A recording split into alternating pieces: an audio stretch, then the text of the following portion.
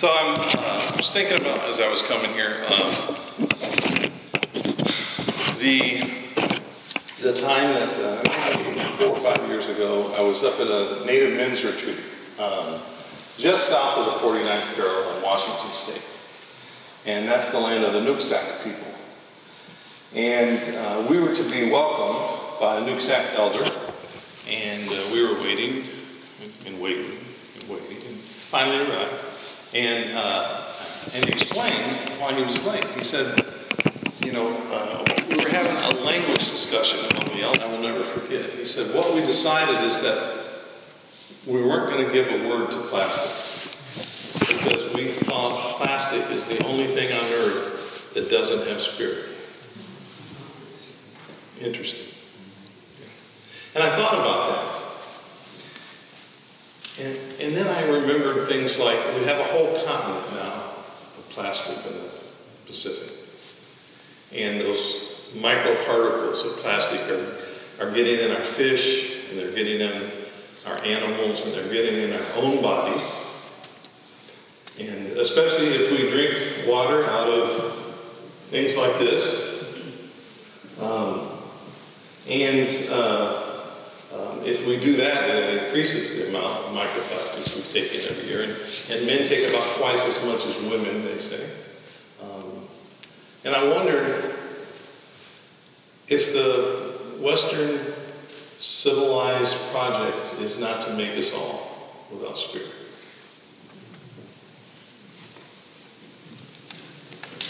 I'm going to ask you a question.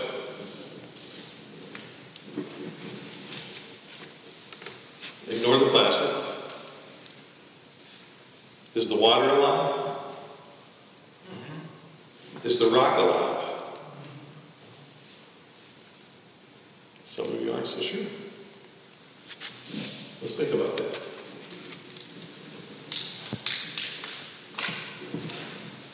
By the way, this is G's magazine, G-E-E-Z. Does anyone here get that? One. All right. So the latest issue is on climate justice, and it's a great little magazine. I recommend you subscribe. I have an article in it, and I wrote an article about water, and I wanted to read a little bit from it if I could, if you would indulge me, because I wanted to get this part right. So the first thing that I started thinking about is that we think about the earth. And actually 3/4 of the earth, 71% basically, is water. And so we really live on more water than we do land. And so that brought to mind a Hawaiian friend of mine. And I asked him, I said, because their word for land is aina. And I said, what's your word for water? And he said, well, we have words for water, but we also, when we say earth, we also mean water. And I thought, well, yeah, that makes sense. They know water. Yeah. So let me mention this. Modern scientific methods often confirm the simplest truth that our indigenous teachers have always known. It's really quite simple. Science verifies what scientists observe.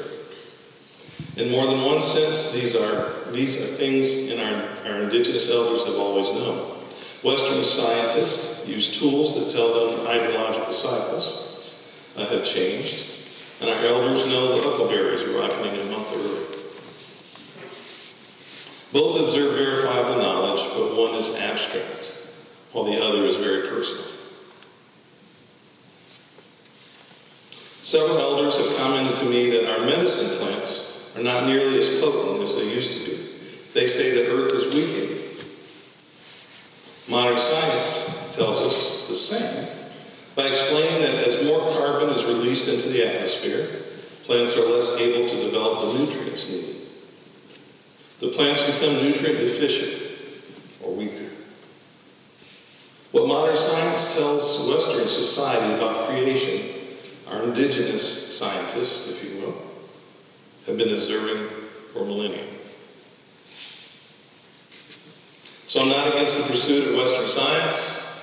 I just think that it shouldn't be done without the supervision of our indigenous elders. And it's because they have more experience on the subject They've accumulated knowledge longer. And they've not been cradled in the bosom of enlightenment-bound dualism. American mythology and the deniability of indigenous people having anything to offer the world beyond folklore. I think we can all agree on a few things, though. One, and I won't number all these, but our aquifers are being overpumped well beyond their recharge rates. Rising temperatures are boosting evaporation rates. Rainfall patterns are now severely altered. Inadequate snow melts are not properly feeding the rivers and streams in the dry seasons. Water tables are falling and whole lakes are disappearing. Glaciers are melting at alarming rates. The tundra is melting. While most of us drink about 4 liters of various forms of water daily, it takes 2,000 liters to produce our daily food. Water shortages translate to food shortages. Global water consumption doubles about every 20 years. The UN expects demand to outstrip supply by 30% in 2040. And then there's always this. Global corporate opportunists who see the absolute devastation coming are attempting to buy up the world's water supply for profit. Without restoring the Earth's water to homeostasis and only hoping for more normalized hydrological patterns, we are, to turn a phrase, sunk. I'd like to posit that those with a Western worldview generally have enough cultural hubris to think they can solve the problem eventually. 2, choose greed over life. 3, do not take it as a personal concern. In other words, there exists no deep sense of a sacred connection to or relationship with water or living. And 4, the idea that non-human life is either not as important or is even dead. How many know Wendell Berry? Wendell Berry? Anybody? He's a great writer. Okay. He said, whether we or our politicians know it or not, nature is party to all our deals and decisions. And she has more votes, a longer memory, and a sterner sense of justice than we do. So, the rock and the water, alive or dead, right? That's our sort of a binary. I think science might call it, especially if you get into quantum physics, an uncategorized life force. There's things going on, of course, in the physical. There's the minerals that are moving. There's the gravity if it's sitting still. There are things happening in that rock, if we look at it deep enough. But then there's also this idea of spirit. Does it have a life force that's uncategorized? And how did Jesus understand the earth? This passage that Beth read is, I don't really care about swearing. That's not what it's about for me. What it's about for me is to understand how Jesus thought about the world. He thought about the heavens and the earth and all as being sacred. He gave examples through his teachings of seeds and plants and fish and water and birds and trees, fruit. He constantly was in touch with the earth. Sometimes it didn't even have a place to rest his head, so he was outside a lot.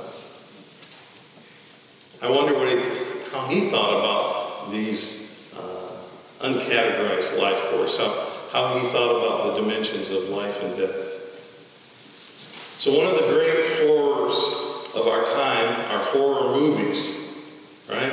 And they are particularly scary when nature goes wrong, right? So think about, I was trying to think of some of the top movies. Of course, the one that scared the stuff out of me was back in, I think it was like 72 or something, Jaws, right? I walked out of the theater in Jaws and was walking on the sidewalk and looking around the corner to see if a shark was going to attack me. In 1962, there was another movie that just scared the cheese out of me. And I was a little kid when I watched it. And I don't know if any of you remember that Alfred Hitchcock thriller called The Birds. Oh my gosh, I got afraid of birds for a long time after that. And then there was in 1968, now most of you won't know this who watched Walking Dead. How many watch Walking Dead? Did you get that up here? Yeah, so in 1968 there was a movie that featured zombies called Night of the Living Dead, you know. Yeah, so people are supposed to die and stay dead, right? If their bodies, they're not supposed to come back, you know. So, yeah, other movies like The Fog. In 1999, I started observing what was going on in the natural world. And I just made it a point to constantly be looking at weather channels and looking all over. And what I noticed after a few years is what everyone knows now because there are books about it and everything else.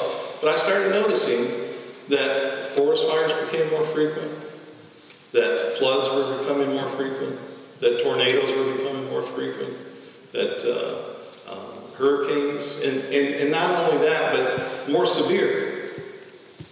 And it didn't go, the graph wasn't just like this, you know, it would go like this and then down and then back, but it's all going this way, right? More severe and more frequent. And I wondered about that. So I started digging into physics a little bit, trying to understand what was happening in the natural world from a different point of view. And I challenged myself. And here's some of the things I came up with. You may disagree with me, and this is theory, and I may be wrong. But I just want to present it because I'm trying to take both a Western worldview and an indigenous worldview and present what I think is happening. So energy is always being converted, but the rates of possible inversion can never be correct because they are unestimating by not calculating uncategorized life force. So there's that extra thing, right? So that's what causes random stuff. That's second law of thermodynamics. So there's this random activity because there is uncategorized life force. Energy conversion, entropy, and inversion are always occurring and crossing platforms. So all this is happening at once. It's normal. It's the way it's been since the beginning, I guess. This creates an unstable environment, especially if one underestimates the life force. The Western worldview ignores this because it has no lens in which to view it. Material is either dead or less alive than humans. So the energy flow goes like this. Some of you students, what are the top energy producers in the world?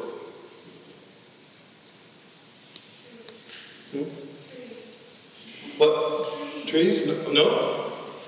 Anybody? I know it's around the tip of your tongues. Phytoplankton. Yeah, see, you knew. Yeah, phytoplankton that in the oceans.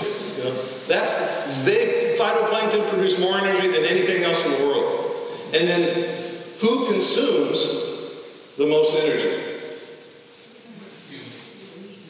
Well, it's been plankton, eating the phytoplankton. And then who consumes the plankton?